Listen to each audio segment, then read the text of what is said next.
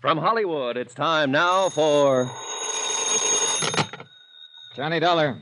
Wake you up, Johnny? Oh, Garcia. No, just finished breakfast. Oh, you special investigators do live. Suppose that insurance company of yours could put me on expense account? Maybe. If you found that $100,000 worth of stolen furs. Just a matter of time, Johnny. Now you're talking like a police lieutenant. How soon can you come down here to headquarters? What's up? Has the watchman talked? Crispin? No, he's still in a coma. But I want to know some more about that kid you mentioned on the phone last night. Eddie Monty. Yeah. Well, I don't know. That was told to me in confidence. Look, Johnny, I'm going to talk to you like a policeman for a minute. A man named Weller was knifed to death last night. You told me yourself his death is probably tied in with that warehouse robbery. Another man is dying at Queen of the Angels. So, confidence or no confidence, I want to know about that kid. All right, Garcia. I'll be there in 20 minutes.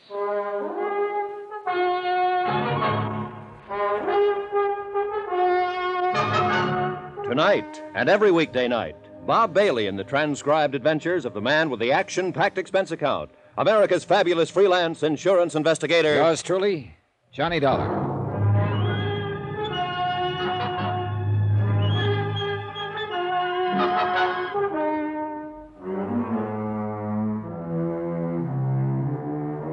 From Special Investigator Johnny Dollar, location Los Angeles, California. To the Home Office Mono Guarantee Insurance Company, Hartford, Connecticut. Assignment, the Silver Blue Matter. Expense account continued. Item 10, $1.45. Taxi from my hotel to the police headquarters office of Lieutenant Garcia. The early morning fog was starting to lift and the city sprawled beneath a slate-gray sky. The filtered sun should have softened things, but didn't.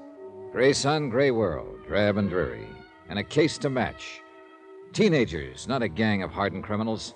A bunch of wild kids who'd broken into a warehouse and stolen 80 fur coats, silver blue mink. A night watchman had been slugged and lay dying in the hospital. And a lunchroom owner named Red Weller had been stabbed to death the night before. So it couldn't be called kid stuff. That term doesn't apply to murder. Run those 4 cards through, Joe. See what you can make on them. Thanks. Come on into the office, Johnny. This madhouse out here get you frazzled before you know it. Oh, you police detectives have it pretty soft, Garcia. That's news to me. Teletypes, photo files, record cards, crime labs. How'd you like to try working alone? On your expense account, I could suffer the hardship. Now, let's go in here. Have a seat, Johnny. Thanks. Yeah. Did I put the fear of the Lord in you on the phone? You were real impressive. Well, the chief was breathing down my neck. Then I'll stop trembling. Kidding aside, Johnny, I've got to know just how that Monte boy figures in this. Did I say he even figured in it at all? No. You just wanted some information on him. But he figures all right. You didn't come out here from Hartford to look up the nephew of an old friend. Oh, I've done crazier things at times. He's got a record. You know that? No? Petty stuff. No convictions. Gang brawls, auto pilfering, vandalism, intoxication. Interrogative attitude, sullen, hostile, antisocial. Yeah, that's quite a nephew you've got, Johnny. Black sheep of the family. What's the story? How did you get onto this kid? Look, amigo, I made a promise on this. I hate to break it. It's murder, Johnny. This kid's sister worked for Red Weller in that lunchroom across the street from the warehouse. Her name is Carla Monty. She's 5 years older than he is. They live together. Their parents are dead. So? So I put some pressure on her, and she told me she thought her brother Eddie might know something about the robbery. She took me to a pool room to meet him. How was he supposed to have known about it? Hearsay? No. She admitted later that she suspected him of being mixed up in it himself. Things he'd said, the way he acted. She asked me to help her try to keep him out of trouble. I think he's already in trouble, Johnny. Yeah, so do I. And I think she does, too. What did he have to say when you talked to him in the pool hall? Several things, but they added up to 2 words. Get out. When I wouldn't, he did. Why do you think Red Weller was killed, Johnny? Well, I think those kids used his lunchroom as a lookout post to spot the prowl car that was patrolling that area. As soon as it passed, they pulled the job. It figures all right. I think Red realized it when he thought back and knew who the kids were. I think that's what he was going to tell me. So they found out what he was up to and knocked him off to shut his mouth. Yeah, it adds up, Garcia. Oh. Now, tell me about her. Carla? What's to tell? She's just a girl, like millions of others. Decent, hardworking, and real sweet. But there's something about her, something special. I don't know what, I don't know the words to use, but... Well, it's there. You feel it. And she's kept it somehow, in spite of everything. I guess I know what you mean. Do you? I told you once, Johnny, I grew up in that district. I know how rough it is. Well, maybe it's even worse for a girl. It is. I know. I had a sister. Oh, I didn't know that. She was a lot like this girl Carla once. Then the district got to her, and she got to be more like Carla's brother. What happened to her? 1 to 5. Possession of narcotics. A couple of other pretty rough charges. She died in Tehachapi prison 7 years ago. I'm sorry, Garcia. Yeah. I don't want to see this girl Carla hurt any more than you do, Johnny. Maybe the hurt will break her, make her lose that something special. But I've still got to pick up her brother and bring him in for questioning. Expense account item 11, $1.90. Taxi to the Weller lunchroom to see Carla Monte. Lieutenant Garcia had a police detail checking known fences and borderline dealers specializing in furs. But so far, none of those contacted had been approached by any member of the warehouse gang. Albert Chrisman, the night watchman who had been slugged during the robbery, was still in a coma, unable to talk. So Carla remained my best, in fact, my only lead to the case. The lunchroom was closed. I paid off the taxi, walked 3 blocks to Carla's apartment and house, climbed the stairs, and knocked on her door.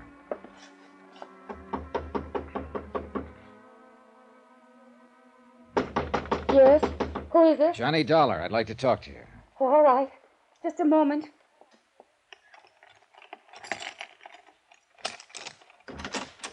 Come in, Johnny. What were you expecting, a major invasion? I don't know. I don't know what I'm expecting. Easy, Carla, easy. It's not the end of the world. Eddie didn't come home last night. Oh? I tried, Johnny. I tried to be a mother and father both to him. What did I do wrong? Well, that's the kind of question that doesn't always have an answer. Have you got a drink in the house? Have I what? Got anything to drink? Well, there's some brandy, I think. All right, get it. Well, I don't know if it's a good brand or It not. doesn't matter. Bring 2 glasses. Pour out a couple of stiff ones. No, I don't Go really ahead and pour them, 2 of them. All right. Is this a snapshot of Eddie when he was younger? Yeah. He was in junior high school then. It was taken at summer camp when he won a medal for swimming. And that was the only year I could afford to send him. Here you are, John. Thanks. All right, here's a go. Oh, I don't think Now drink it, all of it. All right. Good. You needed that. Where do you think he is, Johnny? What's happened to him? Carla, you're going to have to face it sooner or later, and I kind of think now is the time. What do you mean? You've been worried sick for fear your brother would get into some kind of trouble. And you had reason to worry. It's finally happened. No. He's in trouble, all right. Plenty of trouble. You're not the only one looking for him. Who else is? Who do you mean, Johnny? The police. There's an APB out. They want him for questioning in connection with the robbery and with the murder of Red Weller. Oh, no. Eddie wouldn't kill anyone. Maybe not, but somebody did. Some member of the gang that robbed the warehouse. And it looks very much as if Eddie is a member. Yes. I suppose he is. Now, look, Carla. Is there anything you haven't told me about the robbery, I mean? No. I was just suspicious, that's all. Because if there is, let's have it. It's too late to protect him now. The sooner he's taken into custody, the less likelihood of his getting any even deeper. He was out that night. He didn't come home until almost morning. I was worried about it, but I knew it wouldn't do any good to ask him. Do you know who was with him that night? No. Who would be the most likely ones to go along on a deal like that? Any of them. Any of those he's been running around with lately. Any idea where they hang out mostly? Well, just those 2 places I took you to last night. That drive-in and the pool hall. Look, if they did pull that robbery, where do you suppose they take the furs? Well, I don't know. Does Eddie have a car? No, but some of the other boys do. Uh-huh. Carla, would you mind if I looked through Eddie's room? No, I don't mind. It doesn't matter. I guess nothing much matters now. It's gone so far that... Wait. It's Eddie. He has his own key. All right, take it easy now. Be careful, Johnny. Sis, you're gonna have... What the devil are you doing here? Looking for you, Eddie. Yeah? What for? I think you know. Eddie, you've got to give yourself up. Shut up! Because I got you to thank for this jam. This insurance dick comes around, romances you up a little, and you sell me right down the river. That's not true. How'd you know you were in a jam, Eddie? I got friends in this neighborhood. They keep me posted. Did the same friends tell you Red Weller was about to make a deal to talk? You're whistling in the dark, Dollar. Maybe. I imagine Garcia will find out, though, when he gets you down to headquarters. Get your hand off that phone. Oh, so you've got a gun. Eddie, don't. Please. Keep out of this. Move back against that wall, Dollar. Put your hands flat against that wall. You keep them there. Give me some clothes, Carla. Come on, make it fast. What are you going to do, Eddie? I said give me some clothes. All right, Eddie. You're wrong, though. You're making a big mistake, Eddie. It's no use running. You'll only... Eddie. What's the matter? Down there in the street. A police car just pulled up. You're lying. Stay where you are, Dollar. I'd kill you, Carla. You're that one that brought him here. Trying to let him trap me. I think I'll pull a bullet in you before I leave. You fire one shot and you won't have a chance. They'll be in here before you can get out of the hallway. You better make up your mind, Eddie. Well, you've still got time. Stay where you are, Dollar.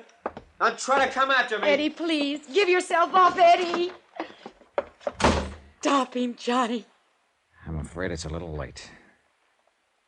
Why did you let him go? There was no choice, Carla. He'd have killed you if I'd moved. Well, you'd better give me that list of his friends. The police will want it.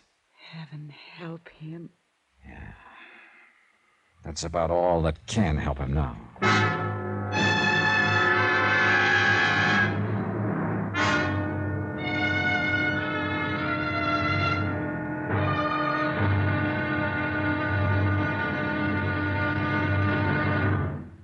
Now, here's our star to tell you about tomorrow's intriguing episode of this week's story. Tomorrow, a police net tightens and traps a frightened rat. A boy sobs in a jail cell. And an innocent man dies quietly in his sleep.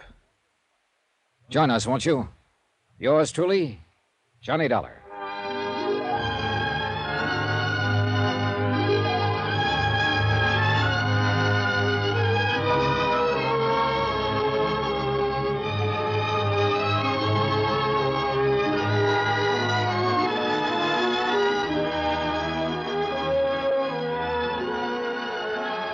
Yours truly, Johnny Dollar, starring Bob Bailey, is transcribed in Hollywood.